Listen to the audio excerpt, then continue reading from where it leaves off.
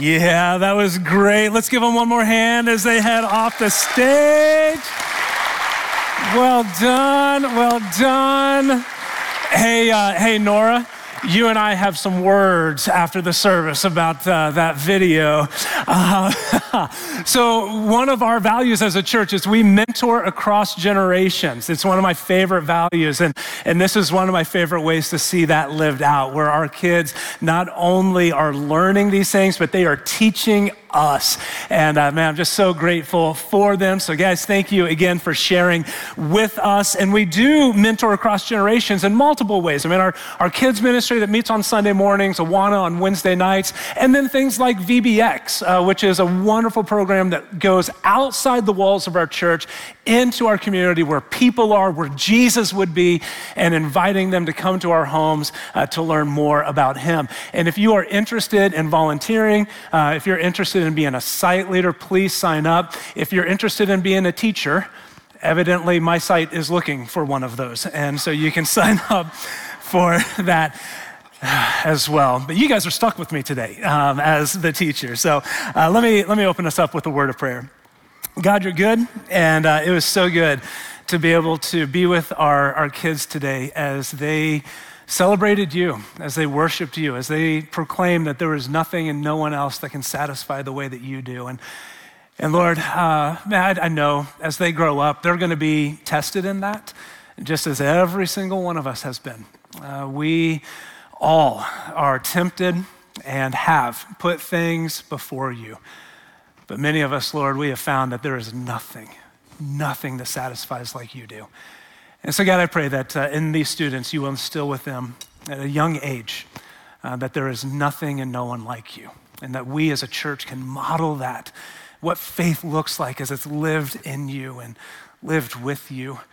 And Lord, today, as we look at one of the most beloved chapters in Scripture, I pray, God, that you will open up our hearts, help us to see ourselves in these stories that Jesus tells.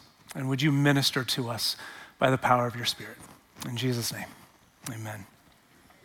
Hey, it is so good to be back after a few weeks away. I appreciate Ben and Tim and Tom stepping in. I got to spend 2 weeks in March in Israel. This was a trip that had actually been originally planned for March of 2020, but like many things in your life, it got COVIDed. And so I've been kind of anticipating this trip for the last 3 years, and then finally was able to make it happen. I got to go with students from 3 different Bible colleges, and just it was an incredible experience all the way around. And if you are interested in taking a pilgrimage of your own, we are offering another trip through Sherwood Oaks in March of 2024. And so you can go to socc.org/bulletin to get some more information about that. And as amazing as the trip was, and it really was, it's always good to be back home. It doesn't matter where I go, how incredible the experience was, it's just always good to be home, isn't it? Hey, during my time in Israel, there were reminders all around me that this wasn't home. From the food that I ate to the bed that I tried unsuccessfully most nights to sleep on, to the signs I couldn't read, language I couldn't understand, all the unfamiliar noises, the protests that were happening in Jerusalem that we heard outside of our hotel. I'm sure I'm really selling you on this Israel trip right now. But everyone that I met, didn't matter where we went, from Israelis to Palestinians, were incredibly friendly and welcoming and kind. But I couldn't help but feel like just a little bit of an outsider. And like that is such a weird place to be, isn't it? It's such a difficult feeling to have when you feel like you just don't quite fit in, when you feel like, man, this place isn't home. Maybe when you feel like this isn't a place I belong. And I know for a lot of people, when they come into church, that's the way that they feel. Maybe you're here right now, Because you came to watch a child or a grandchild or a niece or a nephew, and you're like, okay, I'm gonna sit through this, but this is not my people. This is not where I belong. Man, if that's you, I just wanna tell you, you are exactly where you belong right now. You are welcome here, and we're glad that you are here. It's bad enough when we feel like we don't belong, but it's even worse in those times when someone makes us feel like we don't belong. Like they go out of their way to make us feel like an outsider, like we're not welcome. And if you've ever been in that place, especially if it was at a church or if someone religious in your life made you feel like you weren't good enough or like you didn't belong, then today's text is for you. Today we're looking at a few stories that were just kind of presented to us by our kids to help us understand a little bit more about who God is and what his posture is towards those of us who sometimes feel like we don't belong. So if you have a Bible or a Bible app that you like to use, turn with me to Luke chapter 15. We'll have the words up on the screen. We got Bibles there in front of you. But man, it's just always so good to get into the Word of God together. We are wrapping up our series today on parables. These stories that Jesus told to help us see more clearly what God is like and who he is and how to live for him and what his kingdom is like and how he relates to us. And in Luke chapter 15, we find three of Jesus' most iconic stories that he tells. And this chapter has been referred to as the gospel of the outcast. I love that. This is the gospel of the outcast. This is a chapter of good news to those of us who maybe feel like we are lost, who maybe have felt like we don't belong. It's a chapter of good news for those of us who are looking for hope, who feel like sometimes we are just kind of wandering through life. Luke 15 tells us three stories about things that were lost. Probably the most famous one was the last one that we heard. It was the lost son, the prodigal son, the reckless, wild living son who asked for his father's estate, his share of it, went out, squandered it, spent it recklessly, practiced this speech in his head when he realized, man, I am at the end of my rope. I can't do anything else. I'm starving. I'm gonna go back to my dad. I'm gonna ask for his forgiveness, plead for it, make me like a slave. And the amazing thing about Luke chapter 15 and the story of the prodigal son is that while the son was on his way back home, while he was still a long way off, the father who was waiting and who never stopped watching for his son to return saw him come over the horizon, and he didn't wait for him to get all the way there. He ran out and he met him. And even before the son could get his rehearsed speech out, the father's like, yeah, welcome home. And he made him a son again. And he threw a huge party because the son that was lost is now found. Rejoice, celebrate. It's exactly what they did.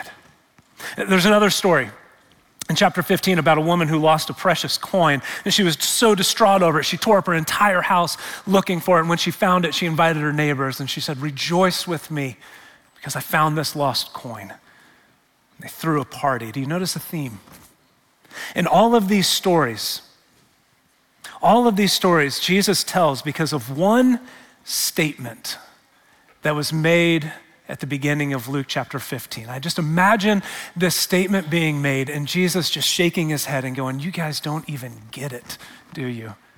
Look at what it says, verse 1. It says, now the tax collectors and sinners were all gathered around to hear Jesus. I love that picture. But the Pharisees and the teachers of the law, these religious leaders, they muttered, and that word muttered, it means that they were talking loud enough that everyone around them could hear them. Like they pretended like they wanted to be discreet, but really they wanted to get a message across. And they said, this man, Jesus, welcomes sinners and eats with them. Sinners was this class of people that the religious leaders had deemed to be living immoral lives, maybe working in questionable fields of occupation. And the Pharisees and teachers of the law and these religious people did everything that they could to stay away from them because they didn't want their ickiness to rub off. And yet here's Jesus, who they think is a religious man. They're like, Jesus, why are you hanging out with people like this, the very ones that they tried everything in their power to avoid, Jesus tried everything in his to move towards. And the accusation that they made against him more than once is that Jesus welcomes these religious outcasts and eats with them. The audacity. And that word welcome is interesting. Elsewhere, it means eagerly searching and awaiting. It's like saying we welcome spring when it arrives, and while we wait for it, we are eagerly searching out signs for it. Warmer weather, flowers that are starting to bloom, trees that are starting to bud, grass is starting to turn green. We welcome the arrival of spring as we eagerly await for it to get here. And that's how Jesus treated the outcast and the marginalized, the ones who felt like they didn't belong, the ones who maybe were made to feel like they didn't belong. Jesus eagerly was waiting for them. He eagerly was watching for signs of them to come close to him. He longed for them, and he welcomed sinners like me and like you, and he gives us a place to belong. That is Jesus' posture towards us. He seeks us, receives us, he welcomes us, and he rejoices when we are found. And to make God's heart for the outcast known, Jesus tells these three stories of lost things being found and the party that ensues afterwards. And the first is a story about a lost sheep. Look at it with me. I want to read it again. Starting in verse 3, then Jesus told them this parable. Suppose one of you has 100 sheep and loses one of them. Doesn't he leave the 99 in the open country and go after that lost sheep until he finds it? And when he finds it, he joyfully puts it on his shoulders and goes home. And then he calls his friends and neighbors together and says, rejoice with me, celebrate. I have found my lost sheep. And I tell you that in the same way, there will be more rejoicing in heaven over one sinner who repents than over 99 righteous persons who do not need to repent. Again, this parable is an ordinary story about something. I mean, even as we were driving along the roads, highways in Israel, we would look over in the countryside and we'd see shepherds herding their sheep. And this ordinary story that they would have been very familiar with, Jesus uses to tell about an extraordinary kingdom. And so when Jesus wants to teach us about God's heart for those who feel like they are lost and they don't belong, he says it's kind of like this. It's kind of like when a shepherd has 100 sheep and he gets to the end of the day and he knows he's responsible to the person who actually owns the sheep for every single one of them. And so he's counting 98, 99. Okay, we're missing one. And he leaves the 99 and he goes out and he searches for the one. Now, if I'm honest, this seems a little ridiculous to me. Like, let the one fend for himself. 99 of these sheep stayed where they were supposed to be, and only one of them wandered off. Maybe this is just a little bit of a thinning of the herd that needs to take place, a little bit of survival of the fittest, and whatever happens to that one happens, and it's kind of on him. He shouldn't have wandered off.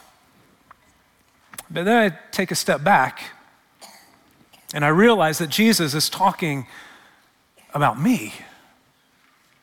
I'm the one. I'm the wanderer. Just ask my wife, whenever we go somewhere, she has a harder time keeping track of me than she does the girls. Like, I need one of those backpacks that has the bungee leash on it so that she can rein me back in. And she's actually up there working in the booth right now, and the person that's working next to her is like, is that true? And she's like, yeah, it's true. This is not preacher talk. I wander.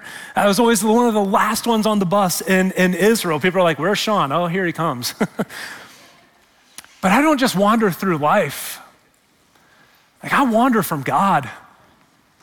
I wander from him more easily than I like to admit 23 years into my journey with him. I can identify with that hymn that says, prone to wander, Lord, I feel it. Prone to leave the God I love. I can be that lost sheep. I certainly was before Christ, and I still have tendency to be, and you are, or you can be too. And it's not a very flattering label, that lost sheep, but it's more accurate than we care to admit. Sheep are stubborn. They get lost easily. When they separate from the herd, they get into trouble. And I don't know about you, but that describes me pretty well. And so while my natural reaction is to write off the one for the sake of the 99, the shepherd knows that the one lost sheep is lonely and unprotected and vulnerable and in danger and cannot care for itself. And I think that speaks volumes to Jesus, our good shepherd, who came looking for us. There are a few things that we can learn from this parable. I think the most obvious is that Jesus came looking for lost people. Jesus came looking for lost people. This is the core of who he is and what he came to do. In fact, when Jesus sums up his mission just a few chapters later in Luke 19:10, he says, "For the Son of Man came to seek and save the lost." That's what Jesus came to do. He came to rescue us from our sin and to give us a place to belong. Isaiah 52:6 says, "We all, like sheep, have gone astray. Each of us has turned to our own way. We have all wandered. We have all felt the sting of our sin and separation. We have all felt the pain of brokenness because of our sin, broken lives, broken relationships, broken promises, broken trust. All of us have been there, and we have felt that at one point or another in our life. We know what it's like to feel lost. We know what it's like to feel lonely. We know what it's like to feel like we don't belong and to maybe be judged by others. As we've wandered off into the dangerous, unprotected, open land of our sin, Jesus, our good shepherd, doesn't look at us and say, "Well, it serves you right. You should have stayed where you were. You deserve whatever comes to you after this." No. Instead, he comes searching for us, and he does not call off the search until he finds us and he brings us back home. There is a persistency in these three stories, and it represents the persistent, relentless, reckless love of God that never stops pursuing those that he loves, which is every single one of us. He keeps running and running after us no matter how far we try to run from him. In other words, and don't miss this, you are never too lost for God's grace to find you. Ever. It does not matter where you've been or what you have done. It does not matter how long you have been running or how far you feel like you have run from him. None of that matters. You are never too far lost that God's grace cannot find you. And when he does find you, like a loving, gentle shepherd, Jesus joyfully picks you up and he takes you home. He carries you back to the place where you belong, a place where your heart and your soul are safe and provided for and protected, a place of rest, a place where you can heal, where you can find hope. But notice the climax of these three stories is not when the item is found. It's not when the sheep is found. The climax is the party that happens afterwards. The moral of these stories is that Jesus came looking for lost people, but it's also that you are never too far from God's grace to be found, but it's also there is a party in heaven when someone lost is found. Jesus is making an accusation of his own by telling these three stories that flies in the face of the accusation that these religious people made against him. And just as the father celebrates when the son returns and the woman throws a party when she finds her lost coin, the shepherd invites his friends over to celebrate when just one lost sheep is found. And what Jesus wants us to understand through these stories is that God rejoices when even just one person enters into his kingdom, when even one person is found after having been lost. And so do those who are close to him. C.S. Lewis once wrote that joy is the serious business of heaven. And there is some serious joy in heaven when someone who is lost is found, when someone who is far comes near. And so while these religious leaders are grumbling and complaining that Jesus welcomes sinners and eats with them, Jesus says, listen, guys, if you can't rejoice over what is happening right now, if you cannot celebrate that these tax collectors and people that you have labeled as sinners are being welcomed into God's kingdom, if you can't find joy in this, then you may not be as close to the heart of God as what you like to think that you are. And so what are these stories about a lost sheep and a lost coin and a lost son mean for us? A couple of things, just real quickly as we close out. And I want to talk first to those of us who are followers of Jesus in the room or maybe joining online. We see in these stories that God's heart really does beat for those who are far from him. We don't just see it in Luke chapter 15. I mean, we see it all throughout the pages of Scripture. God longs for people who are far from him, living far from him. We see it in the mission of Jesus, again, to come and seek and save the lost. And so if it's God's heart and it's Jesus' mission to see lost people found, then it should be at the heart of our lives and our church as well. There are people in your life who are that lost sheep. You know them. You might be thinking about somebody right now that you love and you care for, that you know is wandering out into the wilderness of their sin without hope. There are people that are lost, and God wants to use you to help them find their way back home. And one of the ways that you can do that is simply by inviting them to church. There are many ways that you can do it, and there are many ways that God wants to use you to be a spiritual influencer in that person's life, but one of those is just inviting them to church, and there is no better week to do that than next week. Next Sunday's Easter. So I encourage you, we've got these invite cards out in the lobby, stacks of them. Pick up 1, 2, 3, 10, however many you need, and start praying for people that you can give these to that maybe aren't following Jesus right now or used to, but have maybe kind of wandered away like we all do. Invite them to come sit with you in church next Sunday and pray that God will open up their hearts, that they will find him or he will find them, however that works, again. Pick up those cards, hand them out. And if you're here this morning, or you're joining us online, and maybe you feel far from God, maybe you're not even sure what you believe about all of this. Maybe you're here and you know full well the extent of your sin and your brokenness. It is ever before you. You know the hurt that you have caused yourself and others, and you keep trying to run from it, but it just keeps finding you. Man, if that's you, you need to know this morning that God loves you. He loves you. And you may not believe that. You may look at me and say, I don't know that I can trust you when you say that. You're supposed to say that. You're a preacher.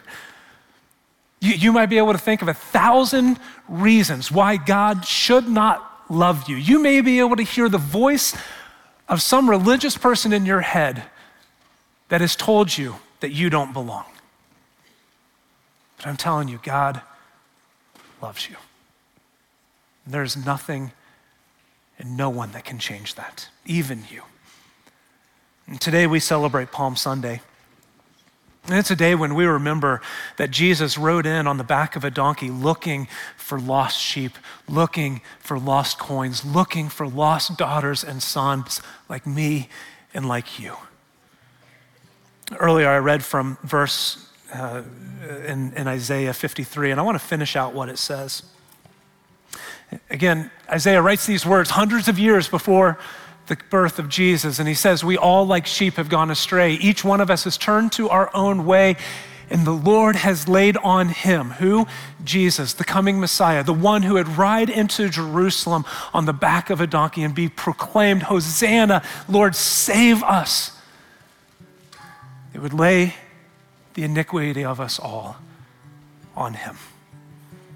Because of his love for you, God sent Jesus to take all of your sin, all of your guilt, all of your shame, and nail it to this cross so that you can find new life and a fresh start, so that you can be adopted into God's family. He has made a way for you to experience his love and his grace, and he is pursuing your heart even right now in hopes that you will embrace that grace that he has for you. And so today, if you are ready to stop running, if you are ready to embrace God's grace and forgiveness, if you are ready to surrender to Jesus and start following him, he is ready to welcome you with open arms, to welcome you and give you a place to belong. Jesus, thank you so much for going to the cross and taking the iniquities of us all. Thank you for sharing these stories that show us not just the heart of the Father, but show us your mission. Thank you, Lord, for personifying that mission as you rode into Jerusalem at the beginning of Holy Week, knowing that you would be the one that would carry our sin to the cross. Thank you for making a way for us to be forgiven and set free. Lord, may we live in the joy and the celebration of that forgiveness.